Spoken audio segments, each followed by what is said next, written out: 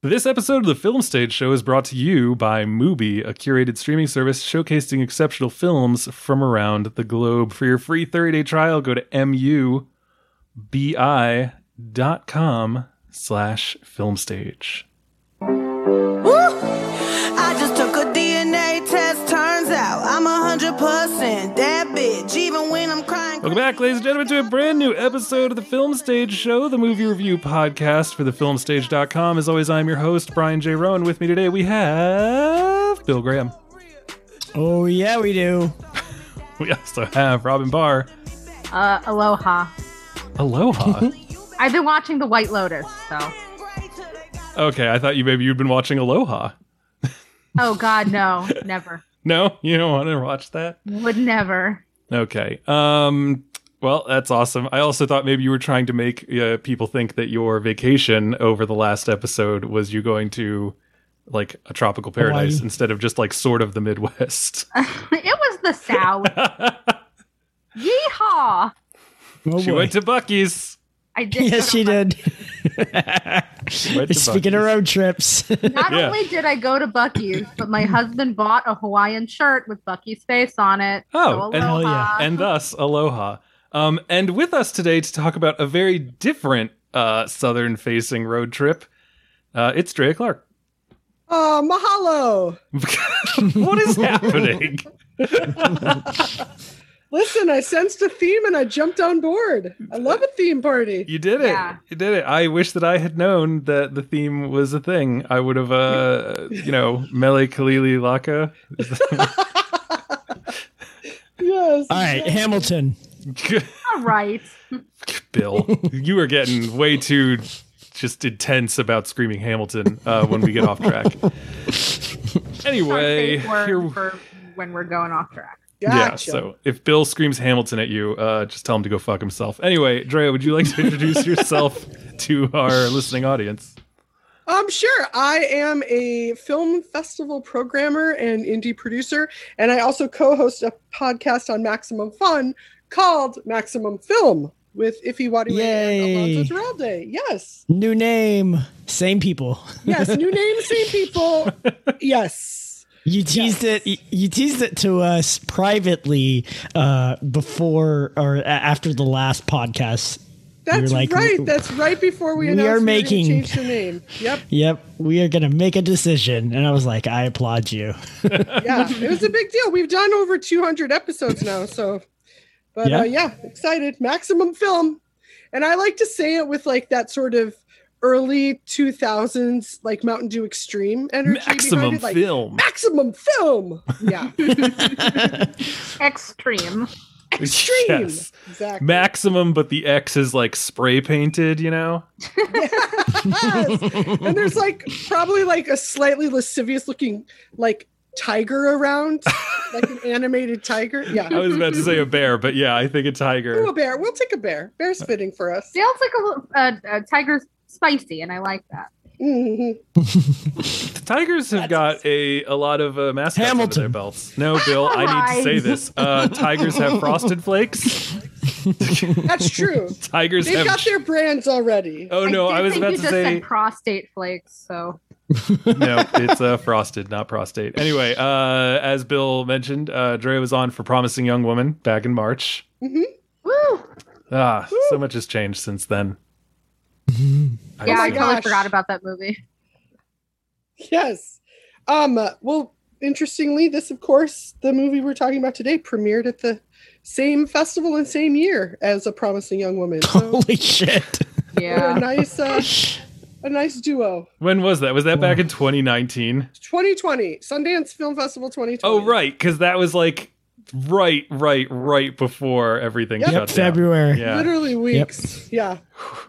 Which I'm sure a lot of them ended up like having it, right? I've heard that because actually not that long after Sundance, someone that I know in the CrossFit space who's kind of prominent in that area, he got COVID, and I was like, how the fuck did he? All Oh, those filthy Sundance. film critics going to Sundance. Yeah. I think most of us, I didn't hear of too many COVID cases coming out of that Sundance.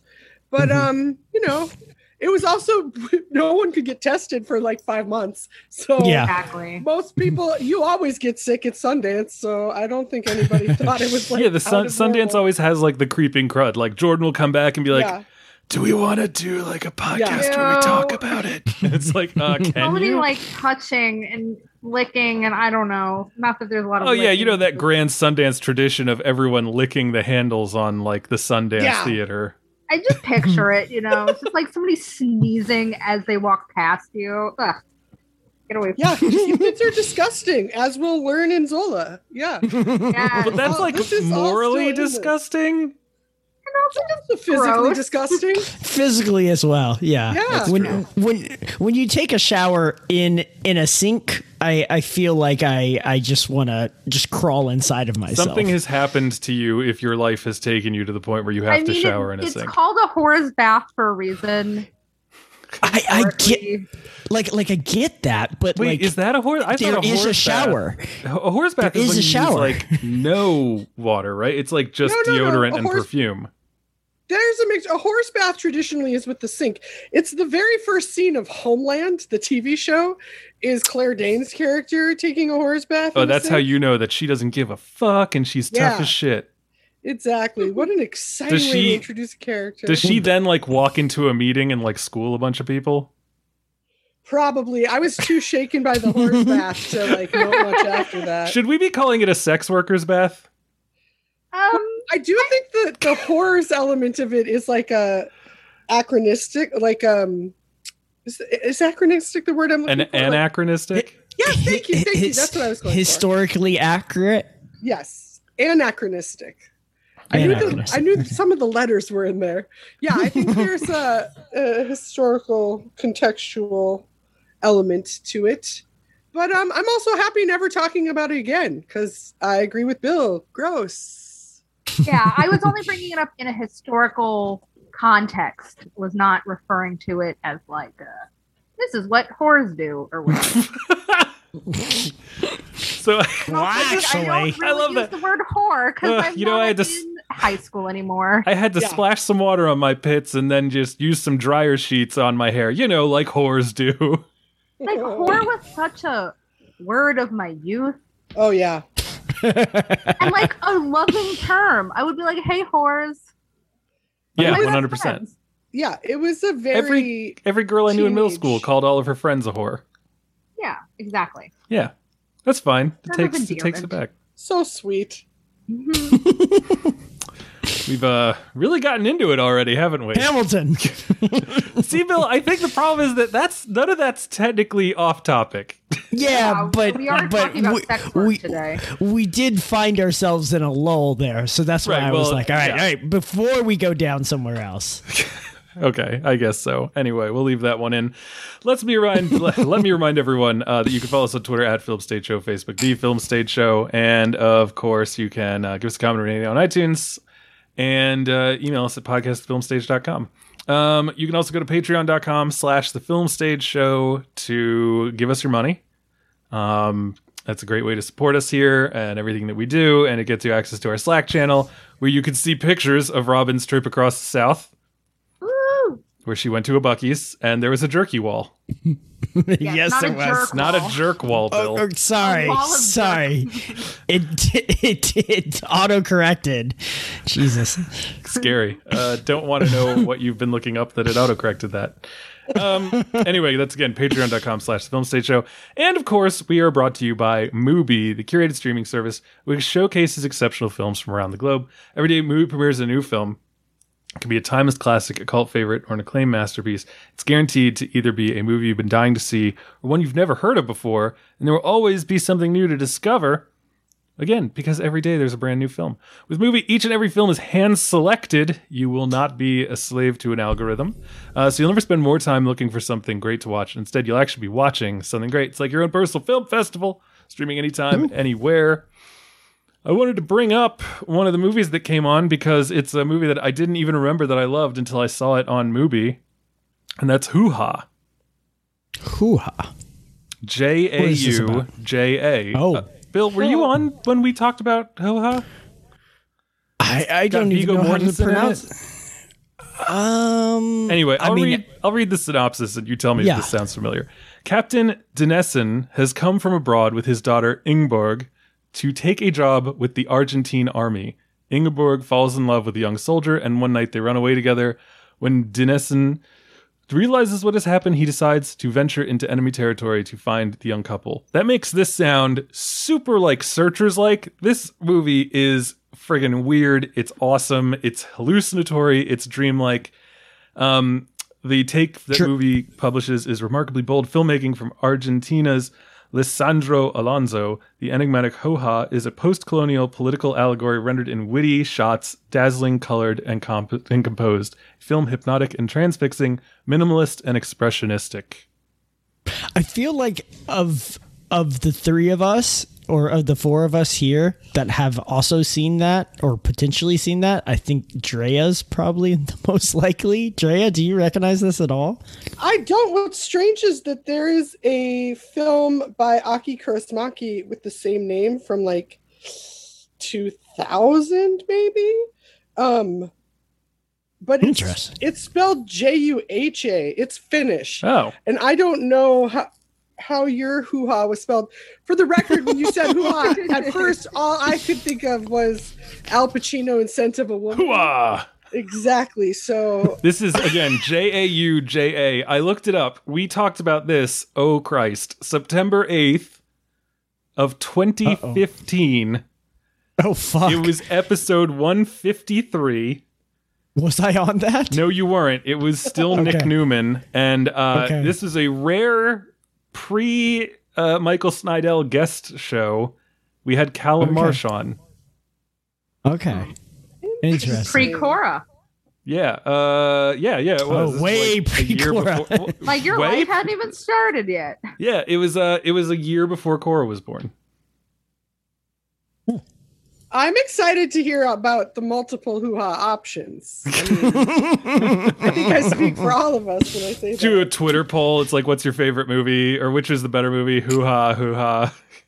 Or Al Pacino in Scent of a Woman, hoo-ha. Oh, boy.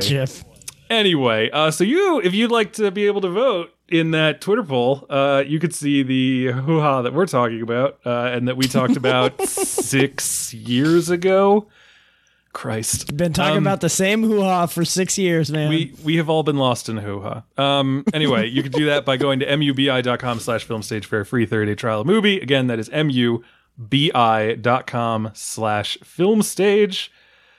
Do that now and be awesome and go do it. So anyway, I obviously tapered off there.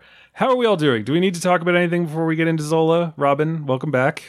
Oh, thank you. It's good to be back. Yeah. It's been fun watching your progress over on the Slack. Nice.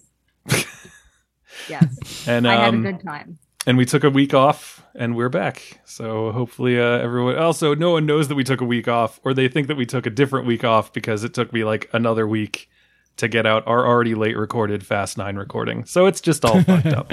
And now we're recording this on a Wednesday. You know, like, what are we even doing? The next few Wednesdays. Yeah. Let chaos reign. Jesus Christ. Oh, boy. Anyway, but we are here today to talk about, as I've already said, Zola. This movie, based on the Twitter thread by Azia King. This is directed by Janixa Bravo. Do I have that correct? Yes. Okay, awesome. And this movie stars Taylor Page, Riley. This is another name that no one can tell me if I'm saying it right. Riley Keough. I think it's Keough. I really do. I'm erring on the side of Keough. I'm going to go with Keough. I was going to say Keough. I have no idea. I just like it. Every time I see it, I'm like, oh, right. Just like Barry Keoghan, I just have no idea what the fuck to do with this kind of mashing of letters together. It's right there. I think it's Keough. Riley Keough. Right. Again. Or it could be like enough and it's Keough. Oh, fair. It's like, big is enough. Thanks. Anyway, I remember in middle school. Like Van Gogh. Or like, maybe it's like what there's like a Juliana Hoch, isn't there out there? Anyway, it doesn't matter. Juliana Huff? Yeah, Huff. Yeah. Anyway, the Huff siblings. They're Huff siblings. Anyway, we cannot keep talking about just how do we pronounce Riley Keough. Nicholas Braun is also in this, and we also have Coleman Domingo. So this is a story about a woman who meets another woman and who gets talked into going to Florida, ostensibly to strip at a club for a lot of money, but that is not what happens. So here is the trailer.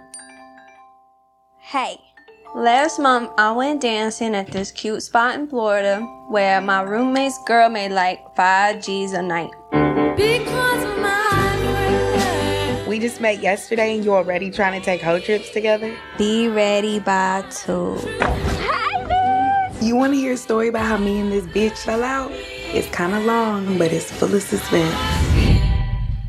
You want to go somewhere with me? That's my face. Shut it so bad. Dear Heavenly Father, niggas. we are asking you a special prayer today. We asking you to send us niggas.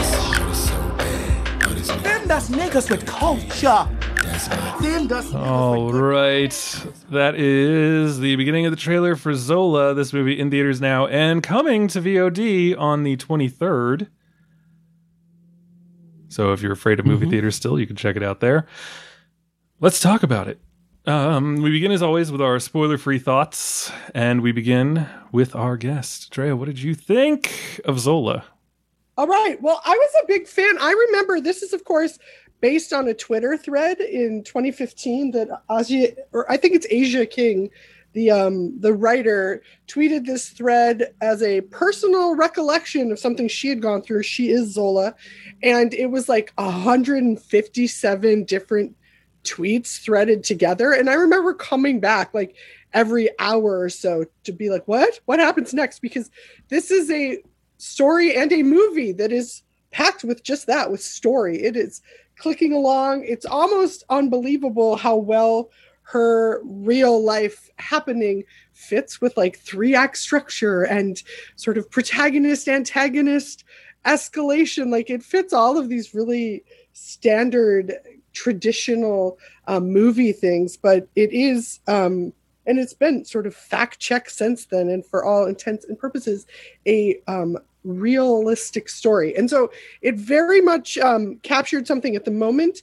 And I also remember with that when James Franco got the rights to direct it, and I was already apprehensive about that, and that's even before his sexual assault accusations. And of course, when that happened, he stepped out from the project. Janixa Bravo, who's incredible. She's an Afro-Latina director, and she had a previous film called Lebanon that also played Sundance. All this to say, I was very much looking forward to it, and I very much felt that this movie captured in such a like life force and just vibrant, dynamic way this really sort of bombastic happening that had a lot of humanity threaded through it, but also so much about how stories come across in social media and how characters and happenings, like it threaded through this idea of, you know, people speaking tweets or having like the sound of getting a tweet. You know, there's all of this thought that went into it beyond adapting something that had been a Twitter thread, which again, 10 years ago, no one would know what that meant. Like, what would a Twitter, what? Anyway, yes. So my overall review and response to it was just like, this movie has so much going on and is so smart and is a really fun watch that has a lot to chew on afterwards. All right. Bill Graham. Yeah, so I didn't know very much about this besides the kind of the, I guess, origin from that Twitter thread, right? I remember this getting kind of picked up as something, a project that was going to be potentially made, and then a bunch of people like threw their weight behind it and blah, blah, blah, blah, blah. So, you know, unlike a lot of things like that, it actually ended up getting made. I feel like a lot of things like that crash and burn pretty quick. But this one actually ended up getting made pretty quick, I guess. And so, you know, I wasn't sure what to expect from this thing. I've heard mixed things here and there. I've heard good things, but mainly mixed things. And of course, it's had kind of that long run since Sundance at the beginning of the year last year. And so, you know, it's been one of those things that just kind of sat on the shelf, and you never know what to do with those things. At least as an audience member from my kind of viewpoint. But I really enjoyed bits and pieces of this, I would say. As a whole, I think it's very messy, and I think that's part of the narrative, and that's fine. But I also just found myself at certain points just completely flabbergasted about like what was going on, how this just keeps spiraling and spiraling. And so this is definitely one of those films that I think is kind of up there with the Adam Sandler movie last year. What I can't remember what it was called. Uncut Gems. Halloween. Yeah, no. Oh Uncut my God. Gems. I was like, okay. Yeah. Well, he said last year, and I was like, I'm pretty sure Hoobie Halloween was last year. That was a solid. Okay. So that movie came out a couple of years ago, and it was very sweaty and just grimy, and that kind of reminds me. But more specifically, it has some just stress-inducing moments where you're like, get the fuck out of this situation. You just want to yell that at the screen. And this time, I wanted to yell it at my computer screen instead of the theater, but you know, you can only do so much in your life. But yeah, that I enjoyed it, but man, it definitely makes you want to take a shower afterwards. All right, Robin Barr. Yeah, I'm probably with you, Bill. There's a lot of things I did like about it, and a lot of things I was sort of skeptical about in terms of the filmmaking or the storytelling. And it kept reading to me as something that probably was so riveting as a Twitter thread, because when you know something is real and based in real life and is cinematic in the way that it happened in real life, and that feels so magical. But sometimes translating it to the screen, you lose, I guess, some of those higher stakes, because your expectations are just so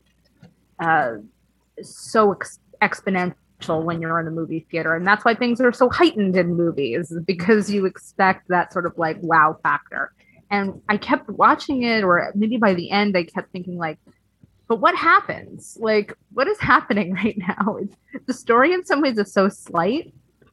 I kept waiting for those narrative structures to sort of peek through in a way that felt big to me.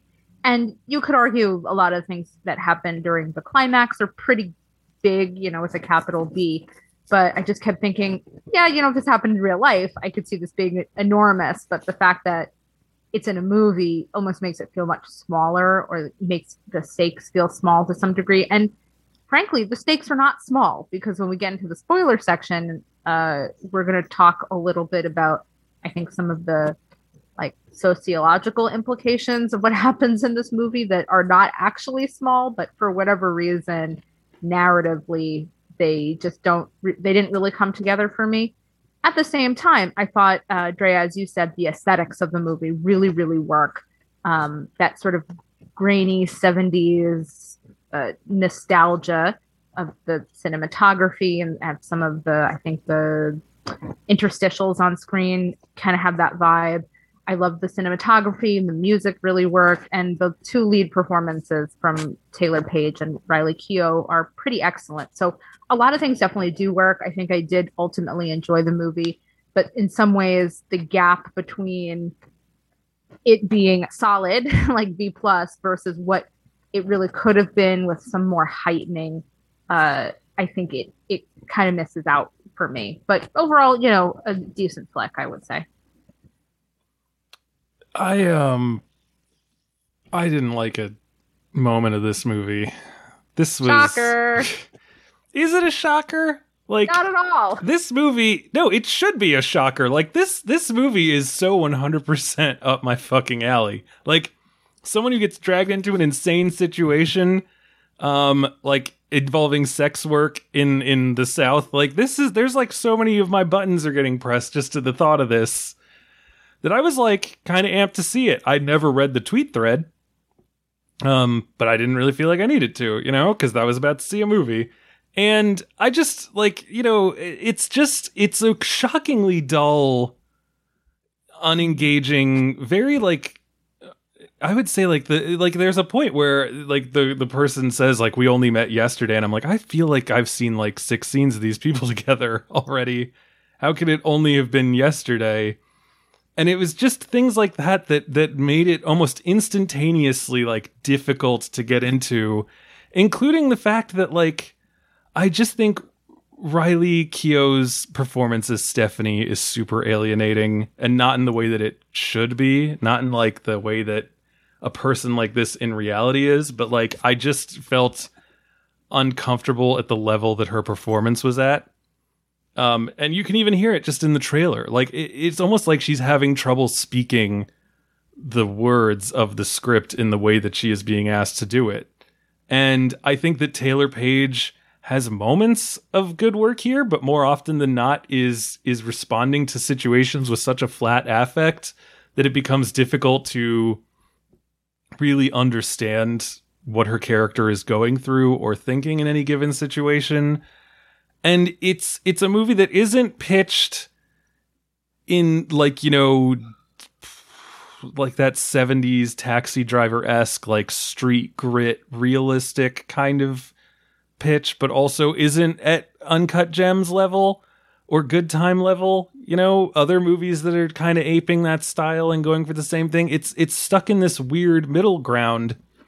I was saying before the podcast to Robin, it's not Good Time, it's not The Hangover, it's not achieving any of these things. It's just this really strange, torpid, flat thing that I just, was sitting there watching for an hour and a half, and it was over, and I really felt like, what a waste of time for me. I think it's incredibly reductive to think this film wants to be anything like a Safdie Brothers movie. To me, it wasn't trying to ape any of those things. It was doing an incredible job of making its own new thing. She wrote it, Janixa Bravo adapted this with Jeremy O'Harris. And their intent and the world they were building was so far removed from any 70s grit. Their point is, this is a brand new world. This is a world that moves quicker. This is a move that is heightened by... feel like it's moving quicker. Every scene just drags. Sure. Yeah, exactly. I mean, I'm a critic. All I can say is what I feel for myself. That's the point of me speaking these words using the article I all the time. I'm not saying that every human being on Earth is going to experience this movie the same way. So yeah, I personally felt that each scene really dragged. I had no investment in what was going on because for me, it was difficult to even understand most of the characters, let alone what they were feeling or thinking in any given situation. Which is interestingly how I feel watching most 70s mafia movies or gangster movies and stuff. I don't necessarily associate or identify in the same way that these two characters do in approaching their life. I have not been a dancer or a sex worker, but there was something about the intensity of wanting to make a connection, the idea of positioning this whole story, centering these two women at it, when I think if this was a movie from the 70s, what was happening to these women at any given moment would have just been the background that the first AD was directing, as the white guys around the table were having a conversation and talking about which of them got to, go have sex with these women who were never given names or agency. I think there's something really fun. I see what you're saying about Taylor Page coming across a flat performance to you, but for me, it was much more observational. I was seeing her all the time taking things in, and I appreciated so much that, and it's unique because it is based on a real story, but this is something where I feel what I would have expected of this is if there's a Black and a white woman who are going on this kind of journey, then it's the white woman who's going to be the more sort of observational audience surrogate, and it's the Black woman who's going to be making the questionable moral choices. And just that foundational shift and what that made me think about in terms of like Riley Cow's black scent. You know, she had a dialect coach. Like there's so much work going into this. Admittedly, you're so right. It's so grating and so hard to listen to. And part of why it's hard to listen to is that it's just raw cultural appropriation in like vocal form. And she's doing it so well. And the better she does it, hopefully the more uncomfortable it makes you, because part of you is like, oh, no, baby, that is no, white girl. But see, I don't think she's doing it well. Like, and again, this may be the point to the movie is I think she's doing it terribly, because I have heard, unfortunately, white girls speak in that way, in a much more naturalistic way. So like, I kept waiting for the moment where, much like the character's name is X, I guess, Coleman Domingo's character, like when he gets really mad, he suddenly has an accent. So I kept expecting. I love that. It was weird. It was probably like the one. It's part of I love that. I thought that was so realistic. It was based in it. Yeah, he's a Nigerian. The man it's based on is a Nigerian man, and who's sort of fronting as an American, and the idea of your accent escaping you at moments of turmoil. Right, and so I was expecting that same thing to happen to Riley's character. Stephanie. Well, we don't know how she grew up, and that I think makes a big difference too. Well, we don't know how any of these people grew up. Right, but I think what you're bringing up is like, oh, well, I think what you're saying is that Riley Keough is doing a poor job, whereas I think she's doing a good job of playing somebody, or like somebody who has given themselves a persona based on whatever life circumstances that they've been through. Like, is her character grating? Absolutely. But I do think that it was a good performance of somebody who is bathing themselves in some other person's life, because maybe they think that it's cultural cachet, maybe because she grew up a certain way. Like, I mean, you're talking about, oh, I know white girls who do this and that. Like, so do I. People, but don't they usually I just don't know any way to say it other than that, like, they pull it off better. Like, so it has to be that like Stephanie is specifically not good at this, and maybe it's supposed to be funny how bad she is. I don't think any of them pull it. Like, I think Stephanie, the Riley character, is very much, and I do not know this girl's name in real life, but there was that reality show of that, like, Cash Me Outside. Yes. Yeah. That's all I remember her saying. I think her little catchphrase was longer than that. I think it was Dr. Phil. It was How About Dat, I think, was at the end of that. Thank you. Yes. Never let me forget it again. I'll get a tattoo. Right, yeah, I'll send you a cross stitch. Thank you. Oh, I would treasure it forever. How About Dat? Catch Me Outside. That girl embodies exactly like a sexual, like, okay, Riley's characters are very sexualized, and that's the exact same pitch that I heard in Riley. That girl delivers that line in a way that Riley's character Stephanie is incapable. Like, there's no ease in her speaking. The Cash Me Outside girl was ridiculous and appropriative, obviously, but spoke with more fluid naturalism. I don't know any other way to put it. Like, it just seems like Riley started doing that voice the day before she met Zola, and the Cash Me Outside girl definitely at some point, like 3 years ago, decided that's what she was going to do and is now used to it. Okay. It felt more lived into me, but yeah. Sorry, Drea, go ahead. No, I was just going to say I didn't have any of that. I didn't get any of that. And also, like, I think what you're picking up on is how I interpreted the character as being performative, like Stephanie performing a certain way to ingratiate herself with either this woman or with other, sex work adjacent women. Like, she thinks that she's doing it to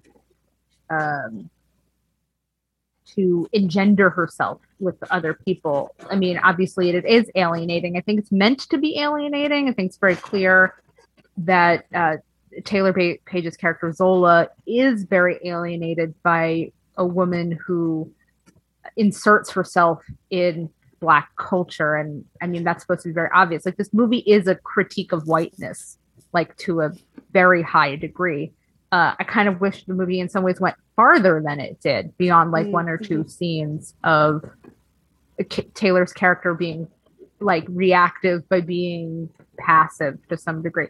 Like, that kind of doesn't make sense. But what I mean is, like, there's so many scenes like of what Brian, you interpreted as flat affect, whereas I see Zola not having a lot of agency to be reactive because of the vulnerable situation she's in. And would it have been, I don't know, more watchable to see her in a less passive role? I think I agree. But she's supposed to be the audience proxy. She's supposed to be the storyteller. She's supposed to be taking this all in because she's in a very dangerous situation and probably doesn't believe she has as much power to stop or end things as she may have in some other way. Like there's one scene that I keep looking back to, which is where they are, she's sitting at a poolside and this villainous person who I don't know if this is spoilers or not, but this villainous person comes up to her and starts kind of smacking her around in public. And somebody is, I think it was a pool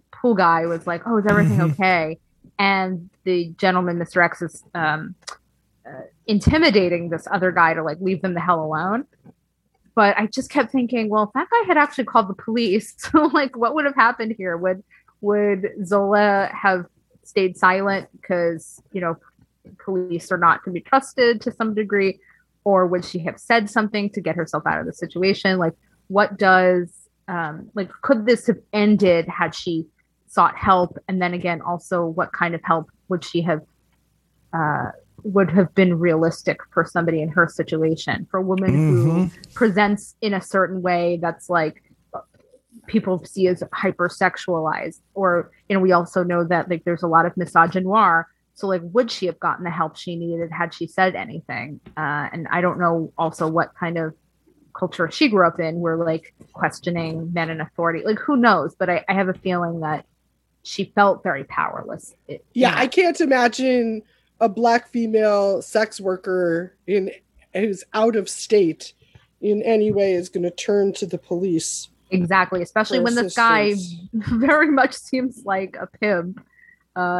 Yes, you know, you mean the pimp who seems very much like but like he's not her pimp. Like we know that he is not. What do you mean somebody else's pimp? Because the movie makes it fairly clear. Well, he is, but you know, to a police officer, it just looks like a pimp sort of doing his thing.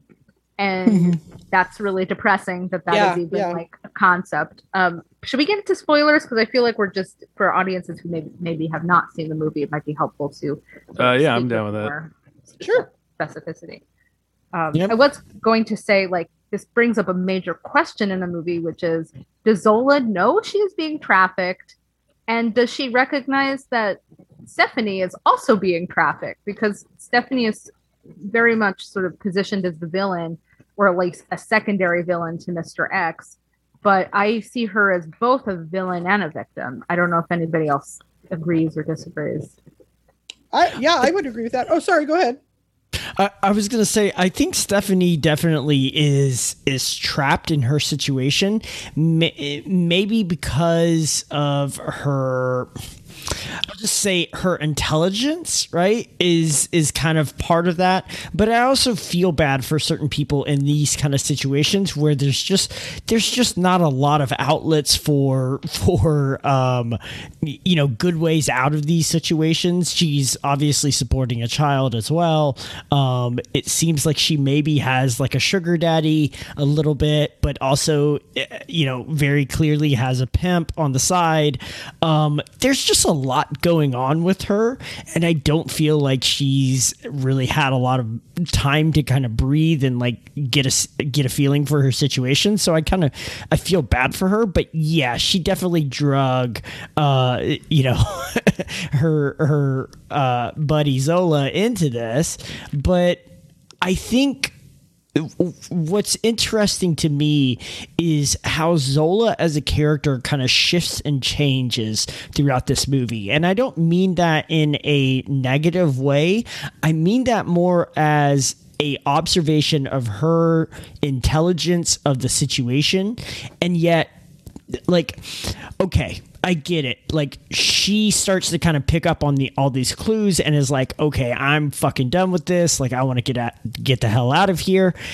But she went on this road trip with people that she didn't hardly know, and in order to make a bunch of money, and she didn't think like there was potentially some bad shit that was going to go down. Like I'm just like, I'm kind of confused about how she thought this whole situation was gonna unfold. And I mean, I guess maybe there are situations where, you know, you have larger than life experiences and nobody like gets sex trafficked, but I'm just like, man, she seems like she is so on it by the end of this film and just like on top of it, understands exactly what's happening, like how to move, how to kind of position herself.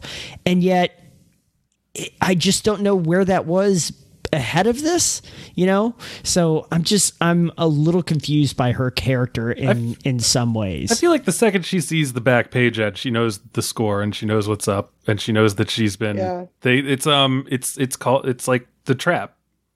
I think they even use the trap's already been set. Well, no, it's like a term for someone who's told that they're going to be a stripper, but then is actually forced into sex work. It's called trapping. It's like, it's a thing it's been referenced in like 3 things that I've watched in the last month. Oh, so apparently it's in the zeitgeist. I just know about trap music, so okay. Yeah, no, it's not, because there is trap music in the concept of like a trap house and like trapping as being just working hard, but no, this is a different kind of trap. Okay. I can't believe we're conflating these things right now. We're not conflating them. I'm saying that the word trap has many different meanings, and the one I'm using is when you were told you were going to be a stripper or exotic dancer or something, and then are then forced into non-consensual sex work. Yeah. My thought, Bill, is that to me, how it came across was that Zola has been, if not in this exact scenario before, in similar ones, and they worked out for her. Or she's heard about it. Yeah, and she's someone who's, she's both, you know, we meet her because she's a waitress at like a Hooters or something, and she's also a stripper, and she's doing that because you can't make enough money doing just one. And she's someone who's, you know, probably looking for employment opportunities and probably done things. And like, you know, guys, if hustlers taught me anything, it's that strippers make more money if they work in teams. So who knows? I mean, if she's done something similar with this, if she's met girls, like there is a sort of sorority of dancers that goes across. And I do think that she seemed taken aback when it's not just her, because it's set up by Stephanie that it's just the 2 of these gals going on the road. And so it's immediately questionable when she gets in the car and then there's these 2 polar opposite men. Well, and there's like that text thread, right, where she's like, I think, meet us at 2, or like be ready and we'll meet you at 2. And she's like, who is us? Exactly. You know, she's already kind of onto the game ahead of time, but it's like when my feelers are up and I'm like, whoa, what's going on? Like, can we not plan this out like another weekend? And it's like, no, it's got to be this weekend. It's like, that's usually a bad sign. You know, It's like, okay, she may not have the luxury to like pick and choose. Yeah, no. I totally get feel that. Invincible. Like, you know, if I was a beautiful woman in my 20s and just like had a boyfriend who adored me and like someone wants to give me $5,000 dance naked, I'd consider it. Like, well, it's even funny. I know a lot of people who've done that. It makes perfect sense. Like, that's what you do. It's you know, this is just another episode where Brian Rowan gets to flesh out his friends group a little more. Like, it's the same with Hustlers and Shiva, baby. What I love is the fact that when she's told that she has to wear pasties and panties, and she's like, "What the fuck? Like, where did you take me?" And I'm just like, "Oh, okay." Because that's not the type of place where you make $5,000 a night. Exactly. She says that, and I get that, but I was just like, "Oh, okay." Like, she is fucking in it to win it, right? And I'm just like, all right. Why she's there? She is there to win it. Yeah, no, she's there as an entrepreneur, and she's on that grind. She knows what she's selling. She's on that grind. And well, that's I like that. Oh, go ahead. It's not a mistake that when she finds out that a guy paid $150 to fuck Stephanie, yep, she's like, no, you don't. No, you don't. Pussy is worth thousands. Right. She's like, love it here. We're going to take better pictures. It's just going to be you, by the way. And we're going to ask for 500 because lonely men who will pay for sex will pay for a lot of money for sex. Like, yeah. And also there's something there too about the value of self. There's that thing that, that people know your worth. Yeah. And I'm combining stripping when I say sex work, and I know not everyone, including a lot of dancers, think of it as sex work, and some do. Sure. But in saying that, like, there's something, sex workers more than anyone know the value of self and the importance of that. And if you are like rating yourself low, you're not going to be making the money, and the choices that you make and how you're judged on a societal level for what you do, it has to be something that's like that. I liked Zola as this very, like, the oldest profession stripped down version entrepreneur of, I'd like to go on a road trip and make some big money this weekend. Thank you. Mm-hmm. And then having things fall apart from there. And then the things that open up and what it tells us, like the differences between how Zola sees her own worth and the worth of what they do. And again, she's not engaging in the same sex work that Stephanie is, but she's also looking at, for Stephanie, has this pimp who is like lowballing her, taking all of her money. Like, she has such a horribly dysfunctional, I say this like there's all these functional relationships with pimps. You get what I mean, right? There's bound to be one guy who like runs it like a legitimate business and is kind, but like, I would say like that's not the norm, right? You guys get it.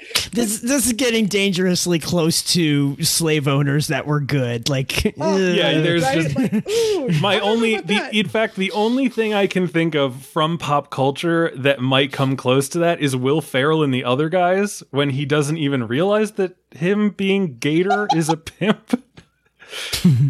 Yes, okay, he could be our archetype for this imaginary thing, but this, right, the start of like when it gets really into the crunch of it, and for if people have or haven't seen this, they're on this, they think they're going to she thinks she's just going to go and strip and make all this money. It turns out like, no, actually X, this pimp that's with them, is setting this up, and they're supposed to like be servicing man after man after man. And Stephanie is, in fact, the person who has sex with these men. Zola steps in, sets up a whole other page for her, charges more, gets involved with that. And Bill, you said something that I think is another part of, we don't know the backgrounds of these women. We aren't given we're just given this sort of general state of what you can presume about characters. What we do know, the difference of intelligence, of sort of cognitive curiosity between the two of them. Like, Zola is questioning every scene, she is studying, she is wondering, like, she knows what she wants out of this, and then it's pretty clear that that's not going to happen, and then it's a sort of protective mode.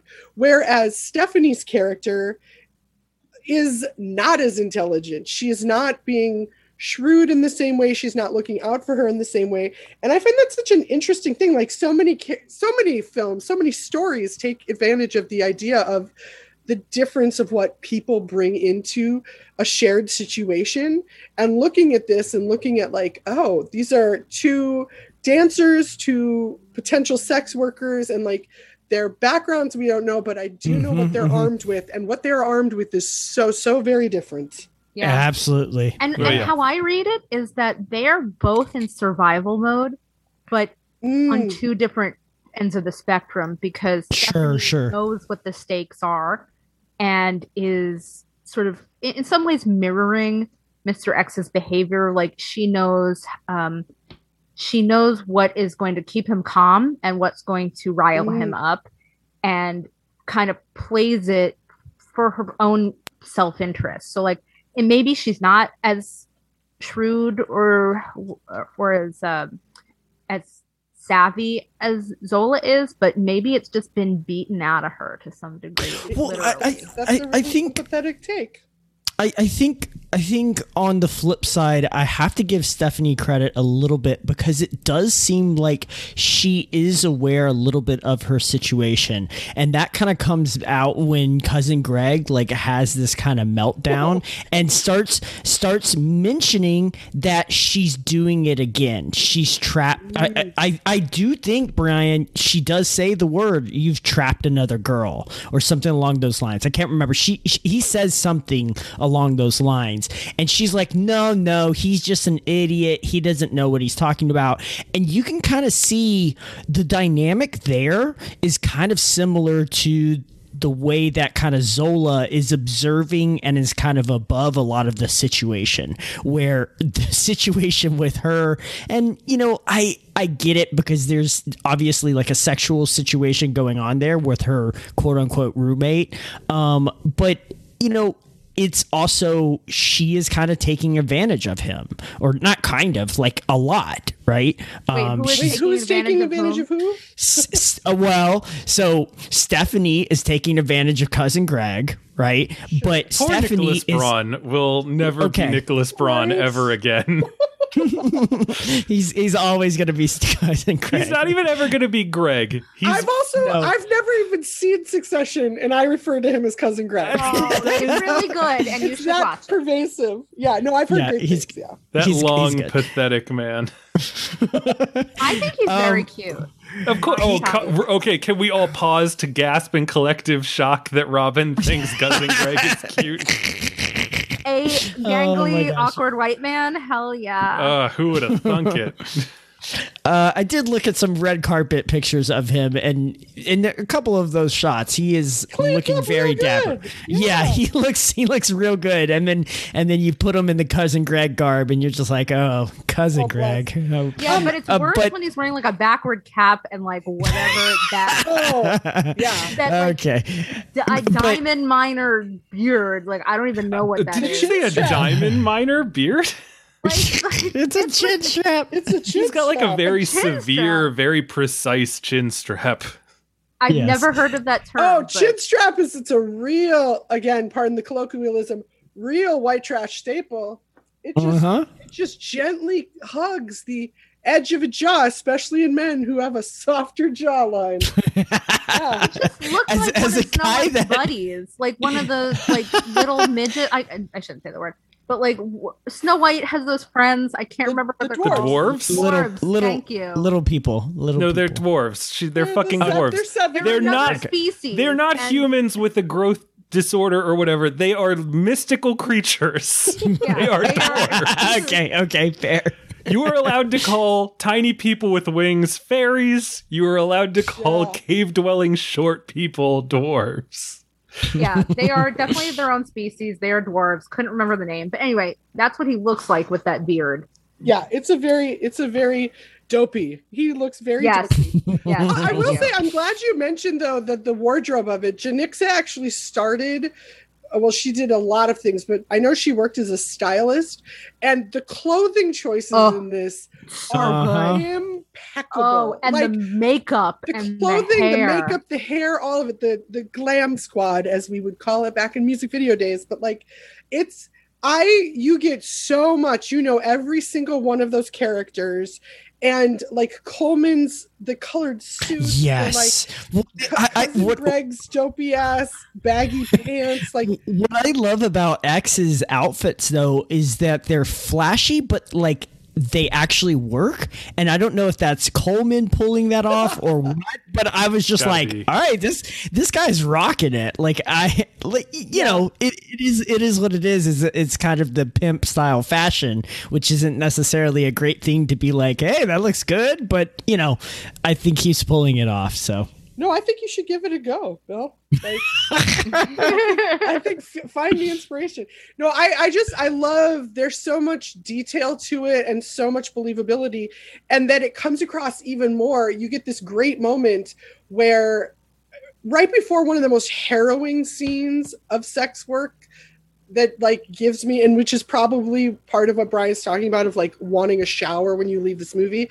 It's just so overwhelming and gross and terrible, and it involves several people. And while they're there, you have this, you go into a different moment, and this is where you get to see Stephanie's side of the story.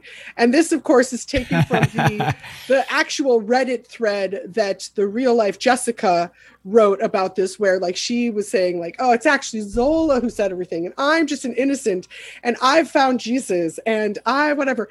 And even in that, the styling, and that she, you know, she does this revisionist history of what we've already seen, and she's in this like tacky, like bright Jacqueline Smith suit looking thing. It was and like a Avon lady pink. Yes, Mary Kay. Yeah, she has a very Mary Kay vibe. Yeah. And then, you know, Taylor Page comes, and instead of the sort of beautiful with the hair and stuff, she's got like hay in her hair and like this like super cheap clothes and like snacky gums, you know. At one point, she is full on fucking wearing a trash bag with trash bags in her. Yes. And you're just like, oh my God. You're the trash bag dress. Hello, Cruella. Like, who knew there'd be more than one? Haven't seen that movie. I love that kind of detail, and that it could take, again, like that truly is such a dark, overwhelming moment. Like whenever I see anything in film that makes me think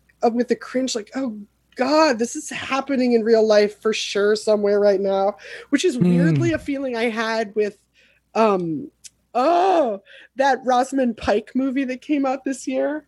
I Care a Lot. I Care a Lot. I had the same like, I'm taken out of these hijinks because someone is screwing over old people somewhere. Yeah. But in Zola, right? Like I had the same thing in Zola of, oh no, like I've been on this sort of fantasy spree, but this is a gross thing that is happening somewhere for real.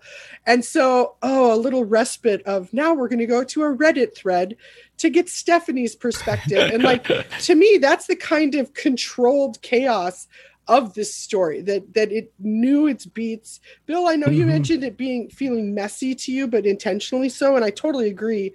The mess for me certainly worked because it felt vibrant and of the moment and very happening. But it was definitely like, where am I going? There's so much happening all the time, which is how I feel when I'm in chaotic moments like that myself. Not the exact same chaotic moments. Mine are much more tame. But you know, that thing when just life is just like, I'm overwhelmed. And that's how I felt in good ways for me. Yeah. See, I didn't like that moment. I found that, and maybe the Twitter thread or the Reddit thread. The Reddit thing. First of all, I didn't know that was a thing that came from real life. It seemed like it was. I don't know. What was I gonna say? We've talked a lot about like how culpable is Stephanie, and I don't know, but like clearly X isn't offering like 401k and dental and like making this a decision that you can make on your own. Like, he's perfectly willing to pull a gun on and threaten a stranger. And he's clearly very good at like manipulating Stephanie, even though I don't know how good of a pimp he could be if he doesn't even realize how much men are willing to pay. True. Yeah, I was like, man, you are selling her down the river and then not asking for it. I don't know what that phrase actually means, but I'm probably going to butcher it. Like it just feels weird. Selling her short. I don't know how long he's been doing this, but you'd think at some point he would have just tried to bump the price up and see what happens. Yeah, but anyway, for me, I read that as much of a, he values the men and having them come through quickly and easily way more than he's worried about her having to like work 5 times. He's not a work smarter, not harder kind of guy. But I don't. It's not even that, because she was doing it for 20 minutes and the 500 is for 15 minutes, and I am assuming that it's not gonna. My assumption would be that you can only fit a certain number of people in per night. And so you'd start to do some multiplication and division to try to figure out how many people you get. You know, again, maybe I'm giving too much credit to a pimp that they would do that arithmetic. But if this is their livelihood and they moved across the fucking country to do this for a weekend, you'd think that there would be. It doesn't matter. That's not the point. The point is, I feel as though it is fair to assume that Stephanie did not wake up one day with a super happy like life and everything going great and, you know, a name on a marquee at a law firm, and then decide that she was going to be exactly this. Yeah. And so it feels like to bring it in at that moment when she is about to be part of, excuse the term, but it's what it's called in a movie, a gangbang. Yeah. To drag her probably shame-driven desire to save face into it just felt a little fucked up. Oh, I thought Why? I thought that was exactly when she would do it. Oh, okay. So you're saying the Reddit thread at that point? At that point, like do it earlier, you know, sure, do something like that. Just at that point, to have it be like a requiem for a dream moment, and then to cut in with her delusional, Christ only knows what kind of trauma driving her weird, you know, racist, but also like just feverishly self-delusional desire to change her own life story. Like it just feels really odd. It felt gross to see it at that moment specifically. I didn't really put that together, so yeah. Yeah, I thought it was just a way to sort of twist what could have potentially been an unreliable narrator situation, and then just makes you realize that that is an even more unreliable narrator situation. Like it was like trying to turn things on their head, and then actually just reinforced the comedy juxtapositions. But I don't know. I didn't have any problem with the way that was edited or where that was placed in the film.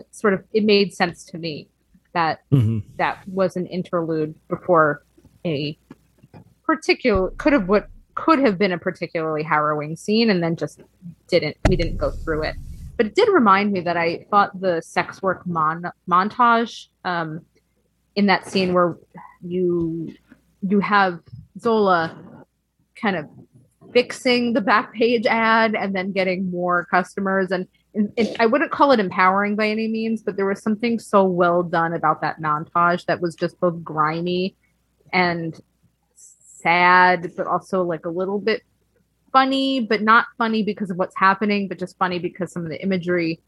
Well, I was just going to say that's when all of the naked dongs start flying across. Yes, exactly. Well, I think like in a lot of movies, this is one of those moments where it's like the tides are changing, right? Like for the sports team, it's like all of a sudden it's halftime and they're up. Right. And, you know, for whatever other movie, it's like, OK, they finally got some punches in and now it's starting to shift. And this is kind of like played as this kind of like joyous moment where you as an audience is being told like you should be celebrating this time. Right. Like you should be happy about like what is going on. And so there is kind of like that mixed messaging of like, you know, it's like, OK, but you know, she seems willing, but it's like very much obvious that like, you know, she's got a lot of background going on with acts behind her and things like that, where you're just like, okay, it seems like this is a win because at least she's making more money, which is kind of ultimately the goal here this weekend. But it's also like, yeah, but would she be doing this of her own accord? And I just don't know. So I can't root for it. But, you know, and I think it takes a lot for a filmmaker to put the audience in that kind of position where I don't know how to feel as an audience member. You know, I don't know to feel like good because this is a very complicated situation where I'm like, okay, at least they're making money off of this. Yeah. So are we actually rooting for the pimp? Right. It seems like a victory. Yeah, it seems like a victory because Zola's like, I can do this better than the pimp can. And it's like, yeah, that's awesome. And then I kind of wondered like, oh, is that where this is going to go? Where she like somehow takes it over. Steph Stephanie. Sure, well, I think at one point she mention, I can't remember if this is like a fever dream section or something, but she mentions like, you have a lot of money, like we have a lot of like when they bring out $8,000 in just straight up cash, I was like, holy fuck. It's like right before they go to the motel room with the guys with the guns, right? She's like, we just have a shit ton of money, like we could go somewhere, we could do literally anything else right now. Yeah, we could get the fuck out of here. I wanted to go back for a second to that the montage of I almost said the montage of Dick. Because I guess my brain was like, montage of heck, the Kurt Cobain documentary. Let's warp that around. I didn't know how to take this when it comes to the really, really, really big penis, and then it like scrolls back up and then hearts it. Yeah. Did that felt weird to me, just because like I understand like the concept of wanting in a consensual relationship, perhaps a large member, but like maybe if you're being forced into sex work, if you can enjoy it while you're doing it, like that's you'll never work a day in your life. It doesn't ever seem like she's enjoying it though, and once again she is being threatened and having her child threatened to doing it. So it felt a little weird. I was grateful for Stephanie's character, that as much as she seems like a just stone cold dum-dum and has like all these extenuating circumstances, she does not seem to be someone who is suffering through what she's doing. No. Good or bad. She's not filled with shame for it. She's not like pleading for like, oh, not without my daughter. Like she's not searching for Evie. I mean, she does like break down crying, asking Zola not to leave. Right, because she doesn't want to make X mad. Yeah, but wasn't that just like fragile white tears? Kind of, is it? Yeah. I don't know. It's very difficult to tell. Again, to me, that's how I read it. I think that, and I agree that there is a lot of like sticky and nuanced readings of this. Yes. Don't. Sorry. Yeah. But check. But there is something of, having that playful element of it. It was keeping in mind this whole time that, again, something that this movie's giving us that we don't always see is that the drama in this isn't that these women are trying so desperately to get out of this world in general.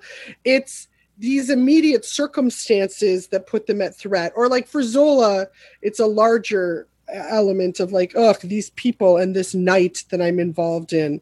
But I liked that it wasn't giving us the standard preachiness of, oh no, these poor women.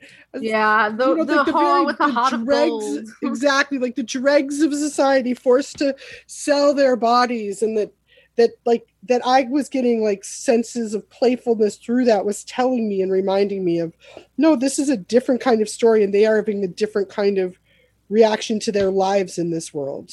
Absolutely. And Bill, you kind of brought up earlier, like, why the hell would Zola have gotten in that car? Why would she agree to go on a road trip with somebody that she knew for like a hot minute? And I've been thinking about that. And I don't know if Brian or Bill could relate to this, but maybe you can, Drea. Drea, have you ever just like made a fast friend, and like the faster the friendship, the harder it falls? Absolutely. And I just kind of felt, like this is the classic fast friendship where like you I immediately... made friends with people in jury duty. Then I was like, did jury duty, and we had lunch together for however many days because you have to. And I was like, oh, these people are great. And literally was like, oh, I could see we could go to Palm Springs and get like a rent. What am I talking about? They're random people I met at jury duty. I kept on, like, I Facebook friended them, and that was about it. And now I couldn't tell you any of their names. Wow, that is a remarkable story. This might not. Zola is jury duty. Yeah, you should do a tweet thread about it. Wild life of Drea. So wild. I never fucking do that. But also, I'm a deeply suspicious, untrusting human being. So I think that. And I'm a camp counselor, so right. Oh no, I like look at friends that I've had for 20 years And like when they text me, my immediate thought is, what the fuck does this person need from me? Like, now, that's not to say that like back in my crazy college days, I didn't get into like, you know, like I went to another southern city and accidentally got dragged into a heroin deal. Like, you know, I have had things happen to me, but you know, who amongst us? That was with someone that I ostensibly trusted. So yeah, like not after that though. The other thing. The other trusted Stephanie. Yeah, it was 100% Bill got me involved in a heroin deal. Jesus. You know, the funny thing is that I always have to remember also the age that these people are playing as well, right? And so like I did some really stupid shit in my 20s and teenage years, and I don't know the age of these people, but you know, it's I don't want to say it's easy to write it off as, oh, those stupid, like, you know, 20-year-old kids or whatever. But definitely, like, I can see 20-year-old people that get a little money, get a little responsibility, and are all of a sudden just fucking down this path where they're just like, what the fuck am I doing with my weekend? What is going on right now? Like, this is not what I agreed to. This is not what I intended to do. And yet, you're in this situation. We talked about this fucking stuck in another movie, didn't we? Where it's like, if you have like a teenager or an early 20-year-old who's played by like a 30 or 40-year-old, it's like an issue because like suddenly nothing they do makes sense. Sure. So like, and I'm watching these people and I don't know how old they were when all this went down, but I'm looking at them as like, that is a late 20s human being making, you know, early. They're meant to be late 20s. Yeah. Are they? Yeah. So Taylor Page is 30. And Riley is 32. But how old are the characters? I don't know. I don't know. I think Asia Zola King was late 20s at least. When this happened? Mm-hmm. Yeah. Oh, okay. In 2015? Yeah. Wait, when she tweeted it? Yeah, that's... When did it happen? She tweeted it like soon after it happened. Okay. Yeah. Oh, okay. Gotcha. You know, I mean, again, late 20s. I can see it. I don't know. late 20s is the point where I'm like, you got to start slowing the shit down. Well, yeah, that's when you start thinking about making $5,000 in a night. You're like, maybe that's worth it. Maybe I take this risk. You know, I'm not gonna smart investment / trip to Miami or Tampa. Mm-hmm. Yeah, and you know, you think about Miami, and you're like, doesn't sound that bad. And then you get in that car and you're like, at first I definitely thought it was just a standard Jeep, and I was like, whose Jeep is this? And then it turns out that this is fucking G-Wagon, which if you know anything about cars, you know that is $150. It is $150,000 like SUV. Oh, it's a fucking ridiculous. Yeah. Really? Yeah. Oh, I had no idea. I think they start at like 80K and just keep going up from there. Wait a second. And it's just like, what the fuck is this thing? I needed to know. Such a good detail. I did not know that. I needed to know this, and thus I went to apparently Time magazine. In 2015, at the age of 19, Zola chronicled a mostly true tale of epic proportions. Jesus, I could see this happening to a 19-year-old. So suddenly, everything makes sense to me. Yeah. So you have a person who I would assume was like 28-ish when this movie was filmed, maybe playing a 19-year-old. That's I think might be part of what's throwing me off.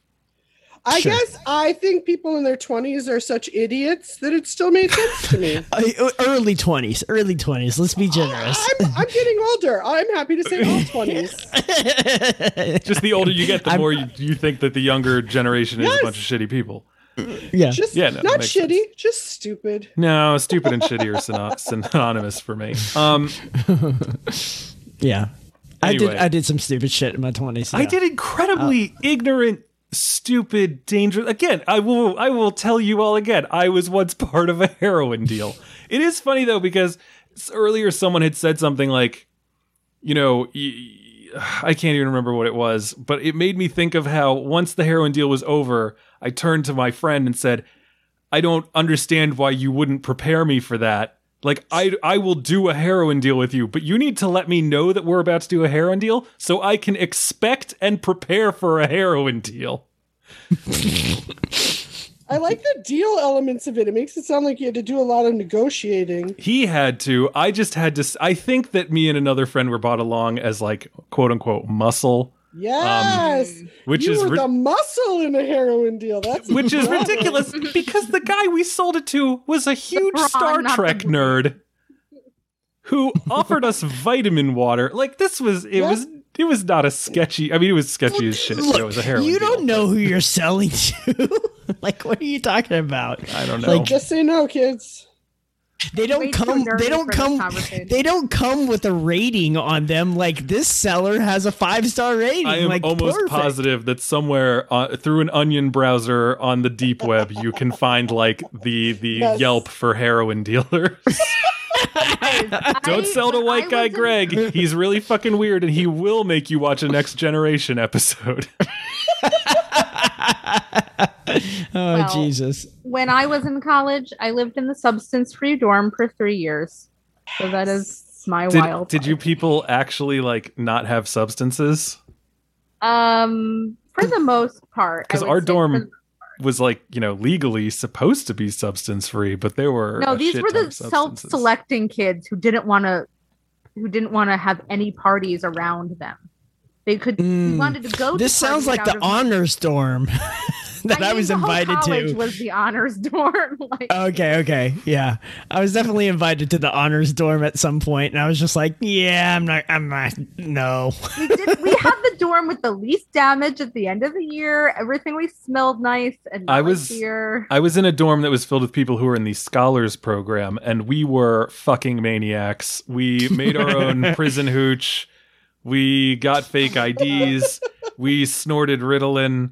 We did every bad thing that you could possibly do in a dormitory. I was always very scandalized by the students that I saw smoking cigarettes. Oh, I did that too, cigarettes. Yeah. But see, that's allowed. Like, that's the one legal thing that we were doing. Oh, well, the only time that I remember getting really bad dorm damage was when my friends played, I guess, like tag inside the dorm, and somebody like fucked up a door. Yeah. We did Assassin. You'd sign up and you'd shoot each other. Assassin. Yeah.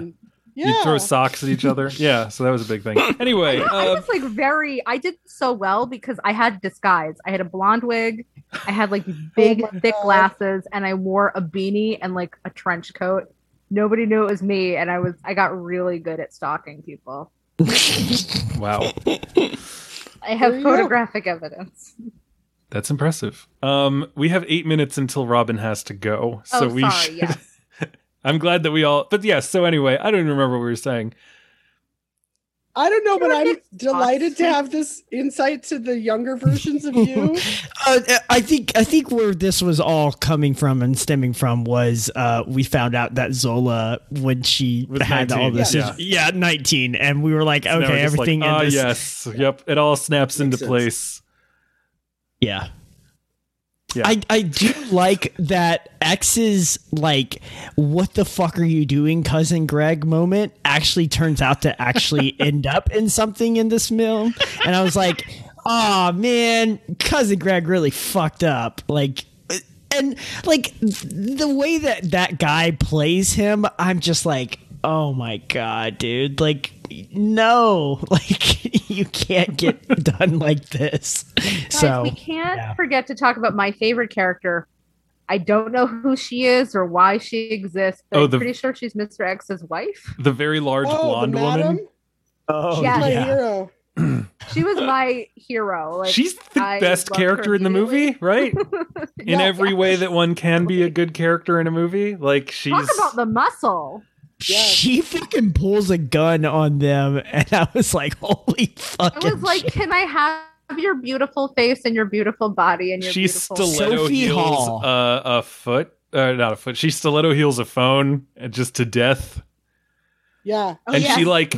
Yeah, because they drive up to the place where Mr. X has got to pull some John Wick shit, and she like kisses him and is like, I love you, go fucking murder people. She was just like, I love you, baby. Or something like that. Oh, shit. Day at work. Yeah, so exactly. she is a mother who is a plus size model. Yeah, she looked like a plus size model. She's stunning. Yeah. I think the character she's based on is was bankrolling him. Oh. So she should be furious that he was underselling as much as he was. This is so true. She should have micromanaged. She should have been the kind of boss that nobody likes and been like, I knew 19-year-olds who were dealing weed who were still doing market-driven research to figure out who they could charge the most for. Like, they would be aware of shortages and they would bump their prices up. It was fucking ridiculous. Like, and these are philosophy majors, you know? So even though they're in college, they're still not math people. That's still, though, they're people who are meant to be thinking. He is a man of action. See, that's the thing, is I don't think he should be a pimp. I think he should be an enforcer. He should be the muscle. Yes. Okay, well, there you go. But that's why I think the he's wife in prison. is the brains. You should be able to track him down. You can tell him to play to his strengths. Right. As Robin said, the wife is the brains. And at some point, she's got to be like, look, we tried you in a managerial position. It's not working. Yeah, you failed up. The Peter principle just threw your life in disarray. Sorry. But yeah, so that's another thing though now is that like it's one thing to watch Riley Keough, who, you know, again is in her 30s, I assume, and is acting like this. But like again, if it were like a teenager who this was going through, I feel like there would be more, I don't know if sympathy is the right word, but maybe more thought. And like I know, Robin, what you're talking about with like the fragile white woman tears. Like I saw the thing with that fucking crazy woman in the Victoria's Secret. Yeah. But like there is a difference between doing that in a Victoria's Secret in a mall and doing it in a hotel room after you have had a man with a gun tell you that you're gonna do sex work. I'm not saying that is not a realistic thing that could potentially happen. I'm saying that is how the film positioned it. I think that is, again, part of that critique of whiteness that the director is getting at, that I kind of wish had been even more explicit or even more kind of thought through. A friend of mine kind of put it this way, and it was not the thought that first came to mind, but I kind of agree with her to some degree, which is that the film sort of uses Stephanie as a punching bag for that the audience is supposed to see Stephanie as like an idiot, a dummy, a woman who deserves what she gets because she is white. And this is actually not a white woman who is making this argument, my friend. She's a woman of color. And I thought that was kind of an interesting way of seeing it. I'm kind of inclined to sort of see that from her position, which is that Stephanie is used as a clown figure because of her whiteness. Whereas I guess when I was reading it, I kept thinking, oh, here's like a woman who has been trafficked, like is a trafficker because she has been trafficked herself and has sort of been pulled into that lifestyle. So I was, I guess, personally more empathetic to her than I think the film is or the director is, or even Zola herself is, because Zola's fucking pissed that her life was put in danger because of any of this to begin with. But I do sort of question the flipness or the I guess just the flipness of how her character is treated. So I want to make it clear, I'm not necessarily saying that like it's not valid for a woman to be crying and upset in that situation. I think Bravo purposefully positions it so that we're supposed to read that as like manipulative white frailty. Yeah, I think that Melanie McFarland wrote for so long a really nice take on this. She's a Black critic who spoke or wrote specifically about the racial dynamic between the women and how the story of Zola is really a critique on this white female fragility. And I do appreciate and wish that there was more cooked in empathy for Stephanie. She is so gung-ho and like all for it, and it's that kind of thing like we see again the meta element of talking about like real life when this is based on something in real life, but we do see this often in the news of women who are jailed or suffer consequences related to sex trafficking when they were themselves sex trafficked and things like that. I think that there is the possibility for that. I didn't require it in this story because I felt so in line with like what was being said. But I would love to see more things that take on these kind of really specific complexities, and that maybe give, and then the next one, so that this one doesn't have to be the story that speaks for all sex working criminal and trips to Miami. Do you know what I mean? Like, let there be. Everybody should be watching P-Valley. That show is freaking so good. Fantastic. I've never heard of P-Valley before. It's on Showtime. Southern Gothic. Never heard of Showtime before. It's so good. The acting on that show is like, the dancing on that show. Yeah. You know how like Crackle is now owned by like Chicken Soup for the Soul Productions or whatever? I wouldn't I swear to God, that's a real thing that I just said. I wouldn't be surprised if Showtime was owned by like, I don't know, the 7 People You Met in Heaven Productions or something like that. Really? Because I think some of their programming is really good. Well, here's the problem: like the Prestige Lifetime right now. Oh, I have no fucking clue what's on Showtime. I just Black Monday. A lot of Black female Monday's heavy great. programming. Yeah. Interesting. Oh, that's like Paul Scheer and his people, right? Outlander. Yeah. Outlander's on Stars. Wait, what was I saying? Showtime. Oh no! Fuck Showtime. Stars. Wow, is where it's at. that's how bad Showtime is. You mounted a passionate defense of it and didn't even realize that you were not talking about the right. I channel. thought I was. I mean, I guess I saw the S in my mind and was thinking Stars. No, Showtime is like really the poor man's HBO. Stars is where it's at. So you agree with my joke, is what you're saying? Now. Yes. Okay. I flipped. I think it's my fault. I think I erroneously credited what's P-Valley to Showtime, not Stars. I thought it was. Wait, so it does have S in the name, like whatever. Do we know where P-Valley is? P-Valley is on Stars. It is on Stars. Set in Mississippi. Stars also had whatchamacallit, Party Down. Stars is Hamilton. Yes. Nope, Bill. This is all totally germane. Anyway, are there any final thoughts on Zola before we wrap it up? Nope. Okay. Good times. So yeah, that's Zola. It is out in theaters now, and once again will be on VOD shortly. So keep an eye out for that. Yeah, at the end of the month, I think. Yes, I believe our benevolent Lord and Master Jordan Raup told me today that it would be out the 23rd. I'm sure that when we tweet this out, we will then once again tweet out about it when the movie hits the VODs.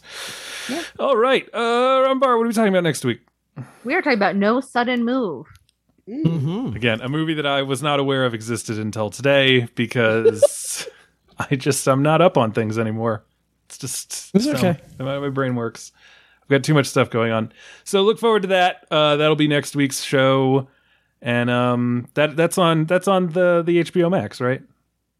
I believe so. I haven't seen it yet either, so we have some homework. But you were aware of it. I have, and it is. I was kind of like minimally aware of it. I mean, normally I would know if a Soderbergh is coming out, but for some reason it just kind of slipped by. Yeah, I feel like him and Linklater have that problem where it's like you're either super excited for it or it catches you off guard. Yes, I agree. Yeah. Anyway, so Boyhood sucked. Wait, what sucked? Boyhood. Boyhood was great. No. I can't even remember what I was going to say now because I'm so mad about that opinion. Don't remember. Don't forget to go to mubi.com/filmstage for a 30-day trial. Again, that's mubi.com/filmstage, and you can check out Hua, which stars Viggo Mortensen. It's on there now. And don't forget to go to patreon.com/filmstage show to give us your money. And my phone has actually been blowing up during this entire recording because I think DJ Mecca was on there trying to shout at me something about our Fast 9 episode that just dropped. So I got to go check that out. So if you would like to know what DJ Mecca was screaming at me about, join our Patreon and you can become part of our Slack channel. And I think that's it. So let's tell the fine people at home where it can be found between now and the next time that we are in their ears. Let's begin with our guest, Drea Clark. Where can people find your stuff online? All right, so I'm on Twitter at the Drea Clark. I'm a sporadic tweeter, but I'm there, and you can listen to Maximum Film. Yeah, Maximum Film. Yeah. Oh, that was good. That was really good. Thank you. All right. Bill Graham. You can definitely not find me on Backpage. You can find me on Twitter at CableBFG. You can also find me on Instagram at Billstagram. Okay, What about Robin. mixing it up on the Slack channel? No, not right now. No, it's too busy. He's too busy for the Slack channel right now. Now, here's the problem, is that because you said you definitely can't find me on Backpage, I feel like everyone now has to say we also cannot be found on... Backpage doesn't exist anymore. There was like a law. Yeah, there was I remember that being a thing. Just like there's like no casual encounters on Craigslist anymore. Wait, maybe I'm confusing that. Is Backpage still a thing now? I don't know. I'm not Googling that. Yeah. I'm a single father. Like, I can't afford to have that on my search history. One of our degenerate listeners, please tweet at us and tell us if Backpage is still a thing. You got to use DuckDuckGo. Come on, people. That's true. That's a good point. All right. Robin Barr, where can people find your stuff online? Yeah, find me at Robin Barr, ROBYNBAHR. That's my Twitter. You can find some of my writing on The Hollywood Reporter and other places. And I'm also on Letterboxd under my name. All right. As for me, I am on everything under my name. That is Brian J. Rowan. It's Instagram, that's Facebook, that's Twitter, that's Letterboxd. Yeah, if Backpage exists and there is an at Brian J. Rowan, I don't know if they use the at nomenclature there, please let me know. I would be very interested to talk to that person. You can also find my stuff on my personal site, brianjrowan.com. If you're in the Maryland area or outside of DC in any way and you'd like to get some drinks that I have made, go to schmidtspirits.com to learn more about that. And, of course, you could go to thefilmstage.com to find every episode of this podcast, as well as stuff that we have written. So, ladies and gentlemen, thank you so much for joining us, and tune in next time. You tried to break my heart, oh, that breaks my heart. That you thought you ever had it, no, you ain't from the start. Hey, I chose this song because it, too, is inspired by a tweet.